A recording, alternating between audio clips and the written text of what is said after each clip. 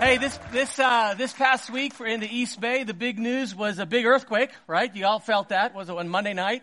And then the next night, what we all thought was an aftershock turned out not to be an aftershock, the explosion at the refinery. And then I heard that we had a second earthquake that happened later that evening, I think on Tuesday night or something. So we've had a lot going on in the East Bay, and I got thinking as all that was happening, what do we do? How do we respond when we have personal earthquakes in our life? A financial earthquake, a marriage earthquake or a family earthquake, a career earthquake, we lose our job, a physical earthquake, the doctor calls and says it's not good. The reality is that we go through life and every once in a while, out of nowhere, an earthquake hits. It's not like a hurricane where you have anticipation of what's coming. No, the earthquake comes out of nowhere. And then you and I are left to try and pick up the pieces and figure out what do we do? How do we recover? Where do we go from here? We are continuing our series. This is week 3 in the life of Elisha in our series called Dream Bigger but Start Smaller. And today we're going to talk about the life skill of how do we navigate when an earthquake comes our way, when we have an explosion at the refinery. What do we do in our personal lives when that happens? And frankly, it's a pretty important skill to learn because we all know that at some point in time, we're going to have an earthquake, right? It's going to happen. If you have your Bibles, here's what I want you to do. Turn to 2 Kings chapter 4. 2 Kings chapter 4. This is week 3, week number 1. I encouraged you to burn your plow. We looked at the farmer Elisha and said, make God plan A, plan B, plan C. Don't have a getaway route to go to. Burn your plow. Last week we talked about pick up your shovel, right? Before God powerfully works in your life, more often than not, he asks you to pick up a shovel, dig some ditches, and prepare the way for what he's going to do in your life. Today, if you notice your study guide, what we're going to talk about is find some jars. Find some jars. We're going to talk about what that means, but it's the idea of navigating through life when crisis comes our way. When we have a major setback, what do we do? So let's jump in. We're going to put the verses up there, but after that, it's going to be helpful for you to have your phone or your Bible there available. Here's what we read. 2 Kings 4, verse 1. The wife of a man from the company of the prophets, also known as the sons of the prophets, we'll talk about that in a second, she called and she cried out to Elisha. He's your servant, your worker, but he's my husband and he's dead. And you know that he revered the Lord. But now his creditor is coming to take away my 2 boys and make them slaves. Elisha replied to her, how can I help you? Tell me, what do you have in your house? Well, your servant, that's how she's referring to herself, your servant has nothing there at all except a small jar of olive oil. Elisha said, okay, here's what I want you to do. Go around, ask all your neighbors in the village for empty jars. Don't just ask for a few. Implication is get as many as you can. Verse 4. Then I want you to go inside your house, shut the door behind you with your sons. And then I want you to pour oil into all the jars. As each is filled, put it to the side. She left him, shut the door behind her and her sons. They brought the jars to her, and she kept pouring and pouring and pouring and pouring and pouring. And there's the miracle, right? There's how the problem is going to get solved. We're going to talk about that in a moment. Verse 6, when all the jars were full, she said to her son, bring me another jar. But he replied, there's not another jar left. So the oil stopped flowing. She went and she told the man of God, and he said, go sell the oil, pay off your debts. You and your sons can live on what is left. So by the time we get to this story in 2 Kings chapter 4, Elisha is not a rookie prophet. After last week's miracle where the digging of the ditches and the miraculous showing up of water for the troops, he is nationally known. He is the main prophet, right? Now, because he is the main top dog prophet in the land, he organized what's called, and you saw it in verse 1, the sons of the prophets or the company of the prophets. He puts together a work group, right? A small group, essentially, a group of prophets, what he is the head of. And he gets a text, he gets a phone call from this one lady saying, one of your workers, who happened to be my husband, he just died. And I need some help. Now, we're not told who this guy was, who this prophet was. But Jewish tradition, and sometimes it's very helpful to look at Jewish tradition and what they write. Jewish tradition tells us that it was the prophet Obadiah. Now, if in fact it was the prophet Obadiah, this is a stand-up guy. He was known for being the prophet, being the guy who would rescue, protect, and hide prophets that were being persecuted. I mean, he was a top-notch guy. Having said that, how do you say this kindly? There was either some financial mismanagement, or just because of his job, he didn't have the ability to provide financial security for his family. At the very least, he didn't have a very good life insurance plan. Because he dies, and he leaves his wife and his two boys in dire straits. He leaves them with a major, significant problem that comes their way. I don't know about you. Would you agree there are big problems and there are small problems? I don't know. Maybe it's just me. As I'm looking at our society, it seems to me, and maybe I'm wrong, but it seems to me that we are living in a day and age where people are taking small problems that come their way, and they're turning them into big problems, or they're responding to their small problem as if it's a big problem. Okay? So for example, when Google Maps takes you to the wrong location, that is not a major problem. Chill. When you're at the restaurant and they put too much goat cheese on your side salad or forget to take the tomatoes off, that is not a major problem. Chill. Right? When the latest post that you have on Instagram only gets 7 likes, that is not a major problem. Chill. I just saw it this past week. Let's put it on the screen. This was in the news. Man sues Popeye's Chicken over sold out chicken sandwiches. I just can't get happy, he said.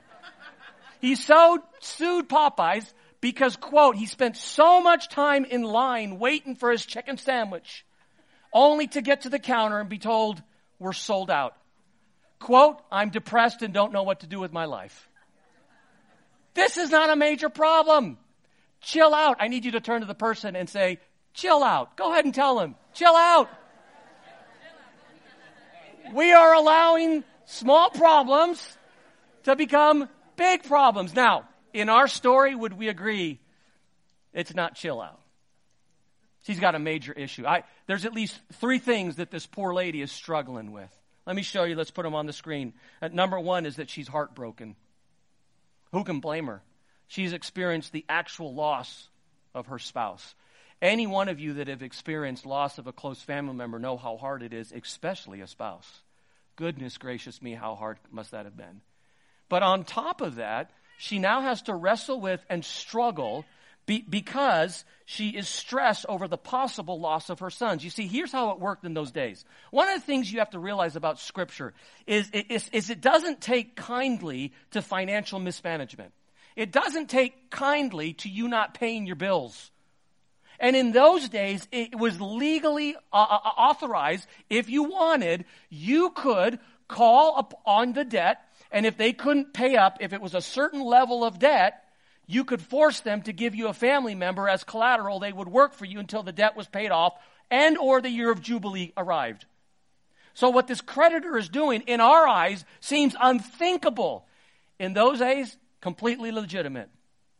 So you have this wife that goes from losing her husband to the possibility of now also losing her sons as slaves because she can't pay her bills. You can't blame her for being stressed. On top of it, she's frantic because she's calling to Elisha because she is at a loss for a possible solution. Enter stage left the prophet Elisha, and in the text he gives us 2 questions.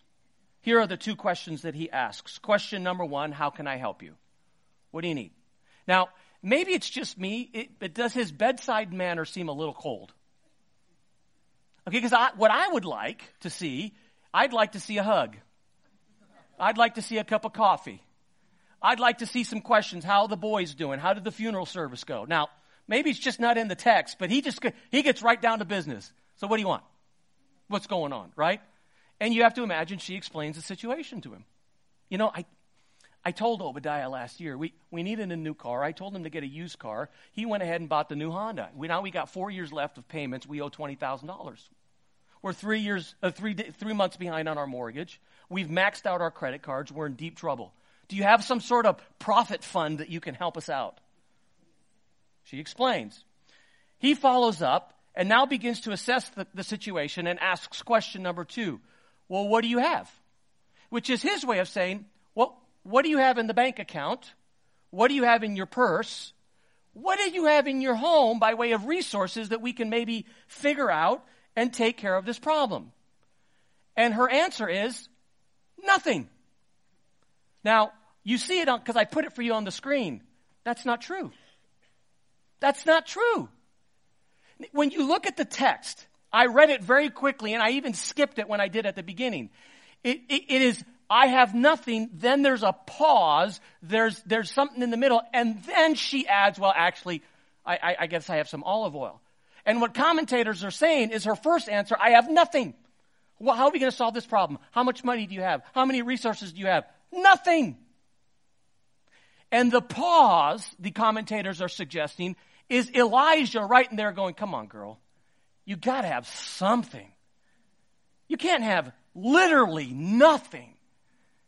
Okay, yeah, I guess I do have something.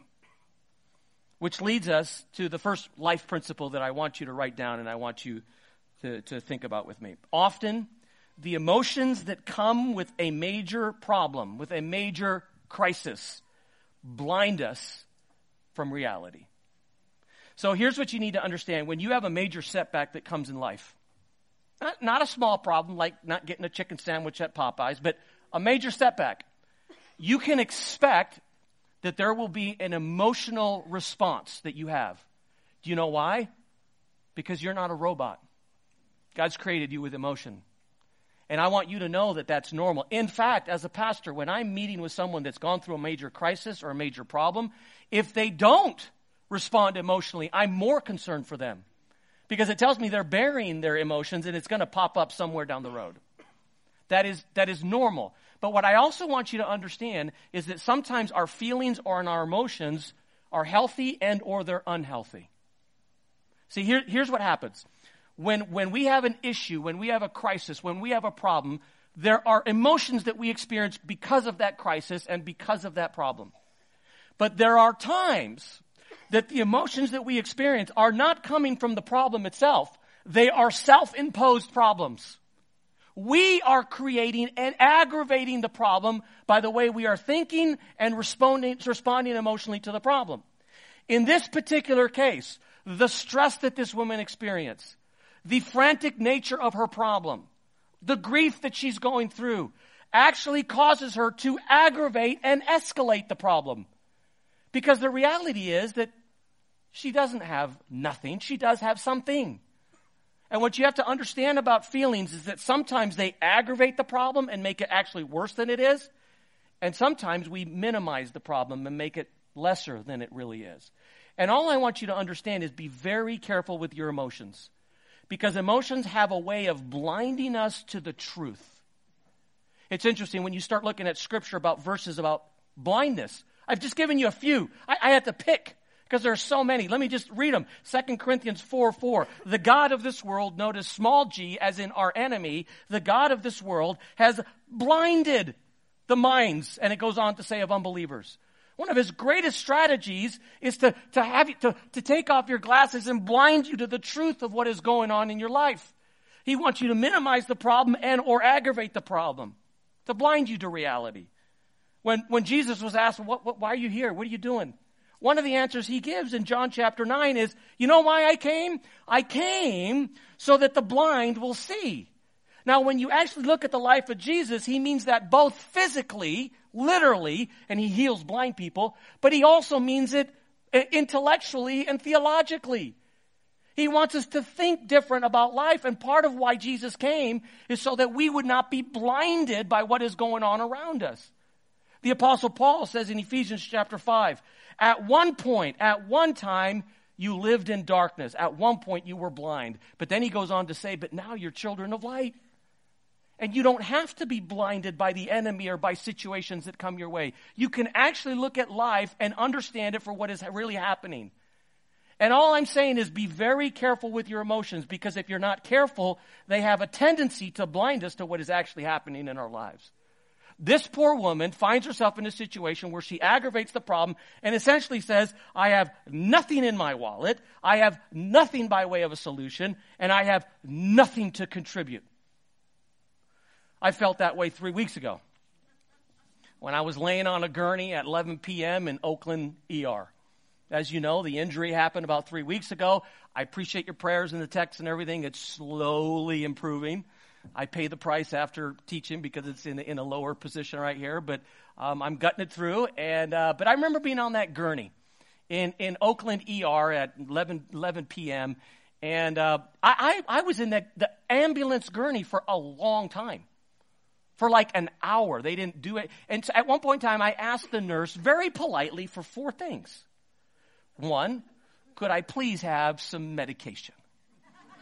As much as you could give me. Number 2, can I please have some ice? Because that's what relieves the pain the most. I am literally icing it about 15 hours a day right now because it feels great, okay? Number 3, could you transfer me from the gurney to a bed? Those gurneys are thin, narrow, and uncomfortable. Can you just get me in a bed? And number 4, most importantly, why they transferred me to Oakland is, can we see the specialist at some point? And she pretty much ignored me, which was hurtful to me because I'm very sensitive. And we have 2 nurses that work there. And so I was expecting a little bit of VIP treatment, nothing, right? And this goes on. Now I get it. There's more serious patients. I get what's going on. There I sat, right? And none of it. I didn't get any of it. I felt like I had nothing to contribute to the situation. Until there was a commotion in the room right to the left of me. And something was going on in there. There was a security guard sitting right outside this room. Now, I don't know if that's where the security guard was normally posted, or I don't know if the guy inside the room did something he shouldn't have done. I don't know.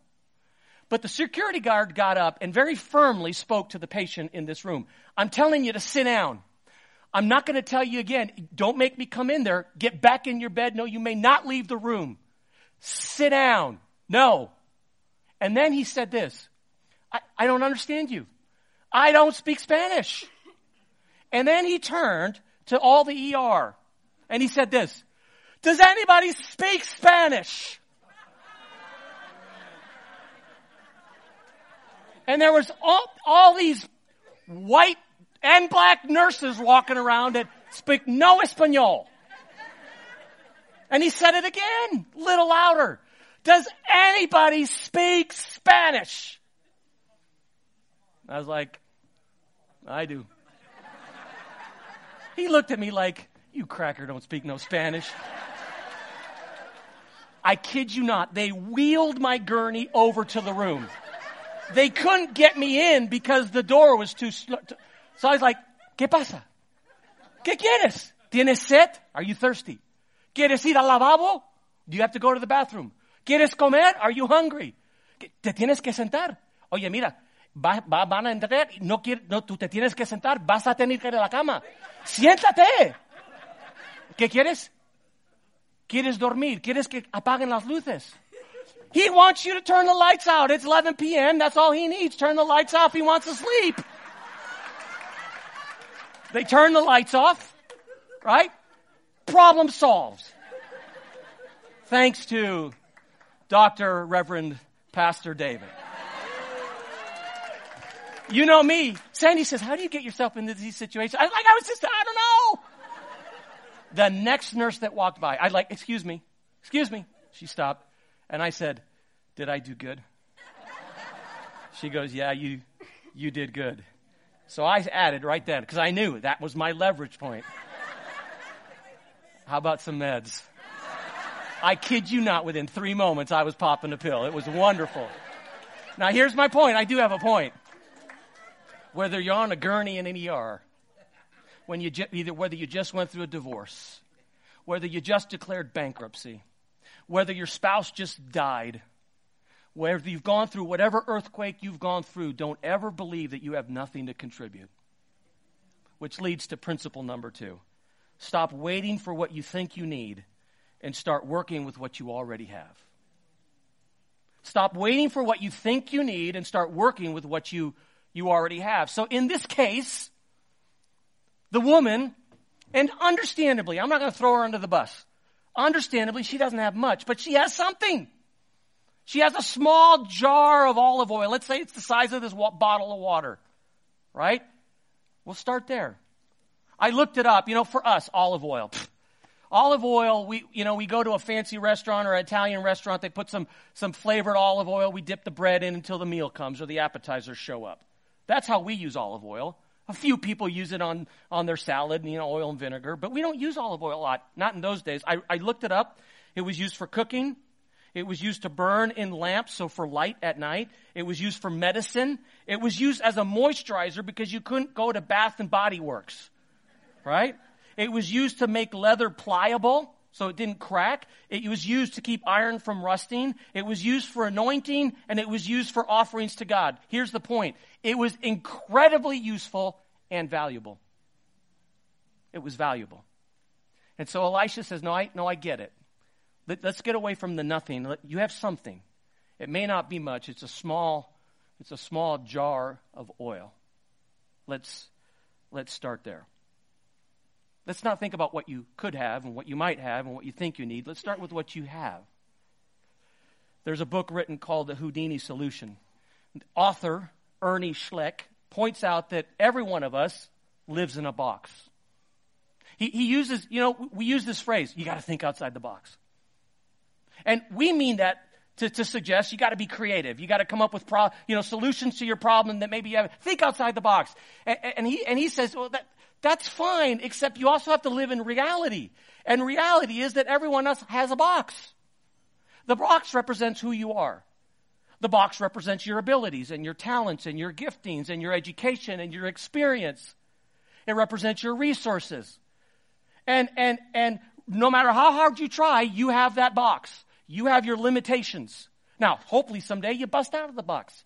Hopefully someday you get a bigger box. But right now you have a box. And I have a box. So when you face a crisis, says this author, sometimes the worst thing you can do is to try and think outside the box. What you need to start doing is you need to find solutions that are inside your box. Stop thinking about what you don't have. Stop thinking about what you think you need and start working with what you already have. Isn't that helpful? Start with the little oil that you have. One of the main themes in this story, it doesn't pop up until you read it like 15 times, but the minute it pops up, it just jumps off the page. And it's this idea of emptiness. Emptiness. We see it referenced in verse 3 when basically the prophet says to the woman, go find empty jars. But let me show you what I mean. Let's put it up on the screen. Let me show you how it goes throughout this passage. The problem in the story is that her bank account is empty. The solution to the problem, Elisha says, is go find jars that are empty. Now watch, here it comes. This is the great point. The miracle ends when there's no more empty. It's absolutely fascinating. If you look at the text later on, here's what we see, right?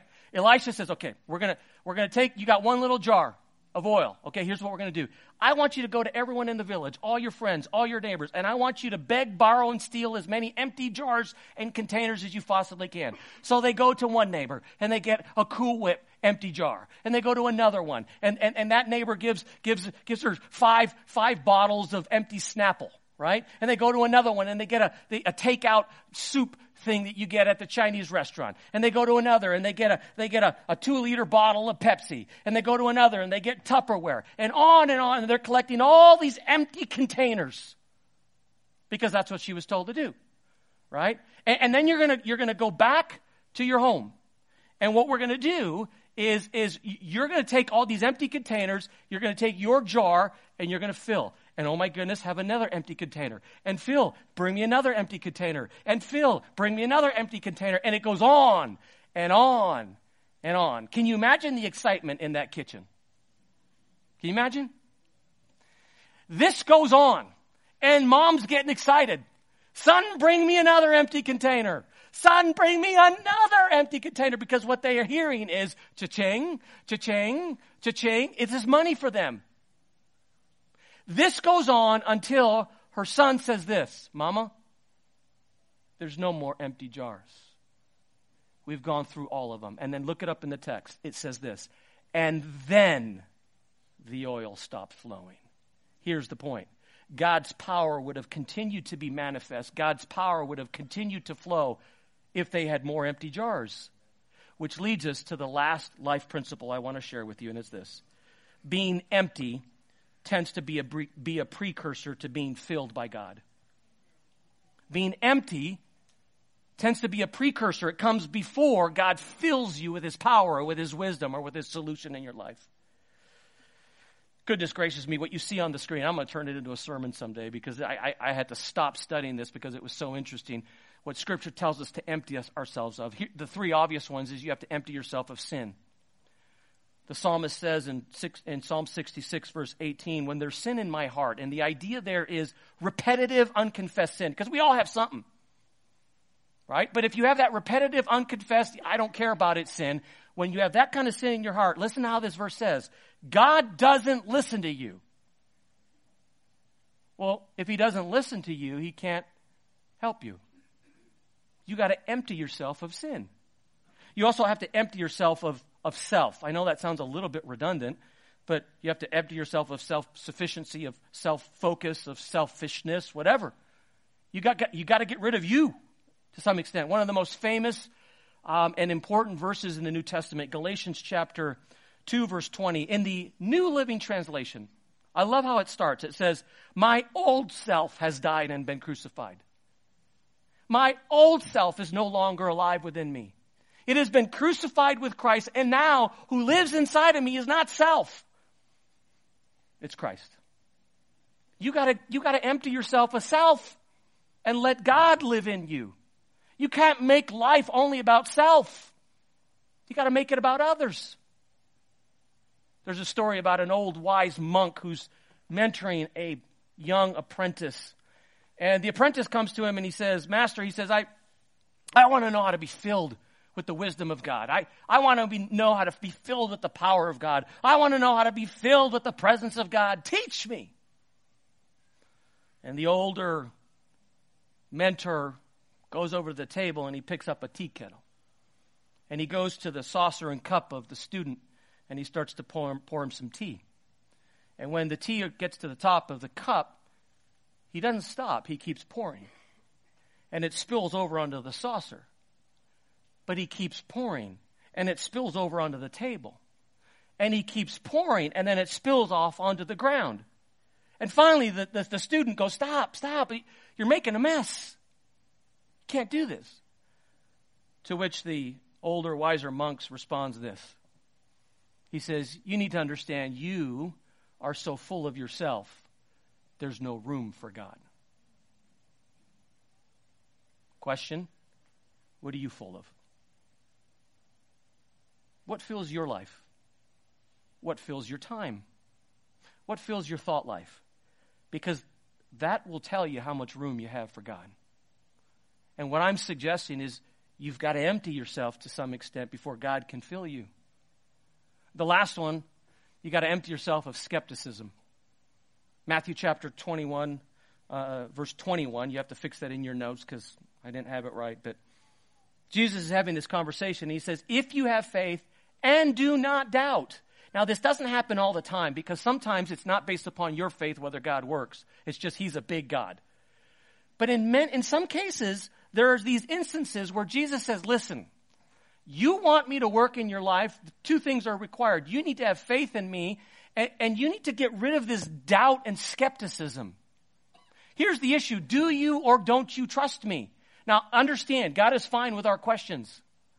He really is. But at some point, they become a barrier, our doubt and our skepticism to God working in and through us.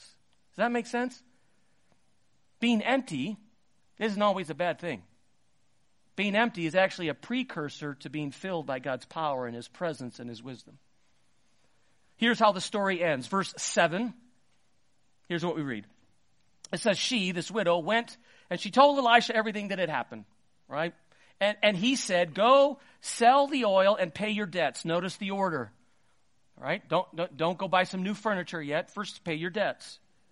You and your sons then can live on what is left. In other words, problem solved, crisis averted, the boys aren't going anywhere. Every single one of us, I guess, walked in here today with a problem. Some of you are faking it really good, and we can't necessarily tell, but you walked in with a massive crisis type of a problem. Some of you, maybe you don't have a crisis, but you have a pretty big problem. But whether you have a crisis problem or a big problem, we all walked in here with at least a medium size or a small problem, right? Every single one of us. So regardless of the size of your problem, I'm just curious. Who's interested in a God pick-me-up? Huh? Who could use a little God pick-me-up? Every one of us.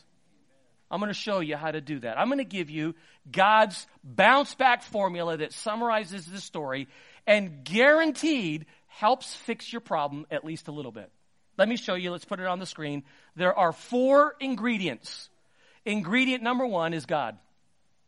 It's kind of the obvious one, but you need to bring your problems to God. You need to lay them at His feet. So the story starts by this woman reaching out to the man of God, Elisha, and presenting the problem. Now, in those days, that's what you had to do to access God. In our days, you don't have to come to the pastor to do that. You can have direct access to God, but you still have to bring your problem to Him. Now, just one little side note. Did you notice that there were two times that it was mentioned? The woman went into her house, here it comes, listen, and closed the door. Why? Why didn't this miracle happen in the village square? Because if my thinking, that would have sure helped everyone else's faith, don't you think? Oh my goodness, look at she keeps pouring oil. Oh my goodness, that would have blessed everybody. But as it is, 2 times in 7 verses, she closed the door. It was just her and her 2 boys around her small kitchen table. Why? You know what I think is going on here?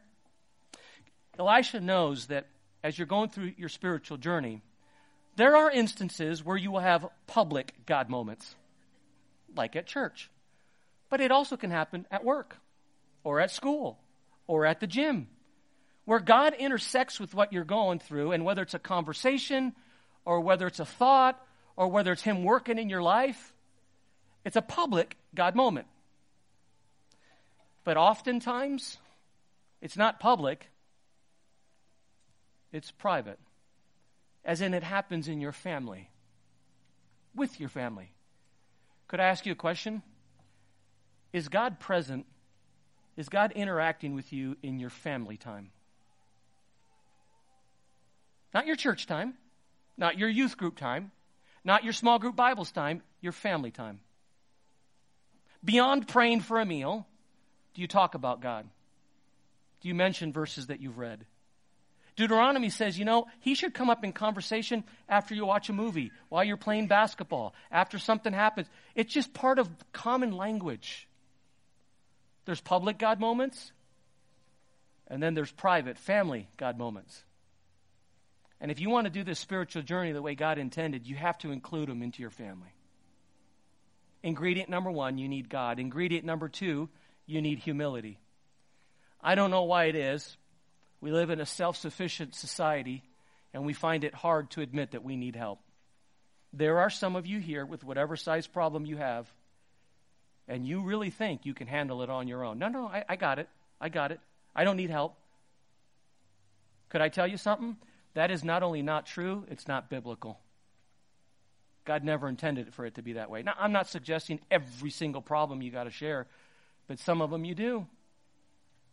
You know what? I can't fix my bum leg. I have to have the humility to go to Kaiser and talk to men and women that are a lot smarter about anatomy than I am. And whether it's your marriage, or whether it's your finances, or whether it's your career, or whether it's your body, or whether it's your spiritual journey, or whatever it is, whatever problem you have, you do realize there's people out there that are smarter than you, and they can and want to help you. Are you going and asking your neighbors for help? Because that's what she did. Ingredient number 3, you need to put some effort in. Let me ask you a question. If God was able to provide the miracle of oil that never ended, could Elisha have snapped his fingers and just provided all the containers? Absolutely. Why didn't he do that? Because that's not how God works. It's not how he works. He wanted to see this woman involved in the miracle. You go around and ask for containers. You want a job? You got to get up off your couch. God's not going to just drop the job on your lap, and you got to go online, and you got to fill out some applications, and you got to send out some resumes, whatever it is. You want restoration for your marriage? You got to sit down with someone. You got to read a book. You got to go to a marriage conference. You're struggling emotionally? You got to sit down with a pastor, with a therapist, with a friend. Your finances are a disaster? Sit down with a financial counselor. Sit down with someone who's got it. You've got to make an effort to fix your problem. And frankly, in some cases, not everyone, some of us were just not sweating enough. Got to put a little effort into it. Ingredient number 1 is God. Ingredient number 2 is humility. Ingredient number 3 is effort. And the last ingredient is obedience. Do what he tells you to do. Now, could I add, it may be completely unrelated to what you're dealing with. You might have a financial problem, but he's asking you to obey him over here in your family or in your career. Whatever it is that the Holy Spirit is prompting you to do and obey him, do it. Now, could I just say the obvious? What Elisha tells his widow to do doesn't make sense. And that's the point. Are you willing to obey even when it doesn't make sense? Are you willing to put your faith into action even when you don't have all the details? God, plus humility, plus effort, plus obedience, and I guarantee you, you will have some measure of success, relief, or a solution. Guaranteed. So whatever problem you have, whether it's an earthquake-type size problem or a smaller problem, look at the screen. Because if it's not getting fixed, it's one of those 4 ingredients. It's one of those 4. Which one of the 4 is it? Which one do you need to apply? He wants to restore. He wants to fix. Now it's up to us. Let's pray. As heads are bowed and eyes are closed, just take a moment. Why did God want you here tonight? What did you hear from the Holy Spirit? What are you going to apply so you don't waste the last 35 minutes of your life? What are you going to take home with you to fix your problem, to deal with your earthquake? Take a moment, just you and God.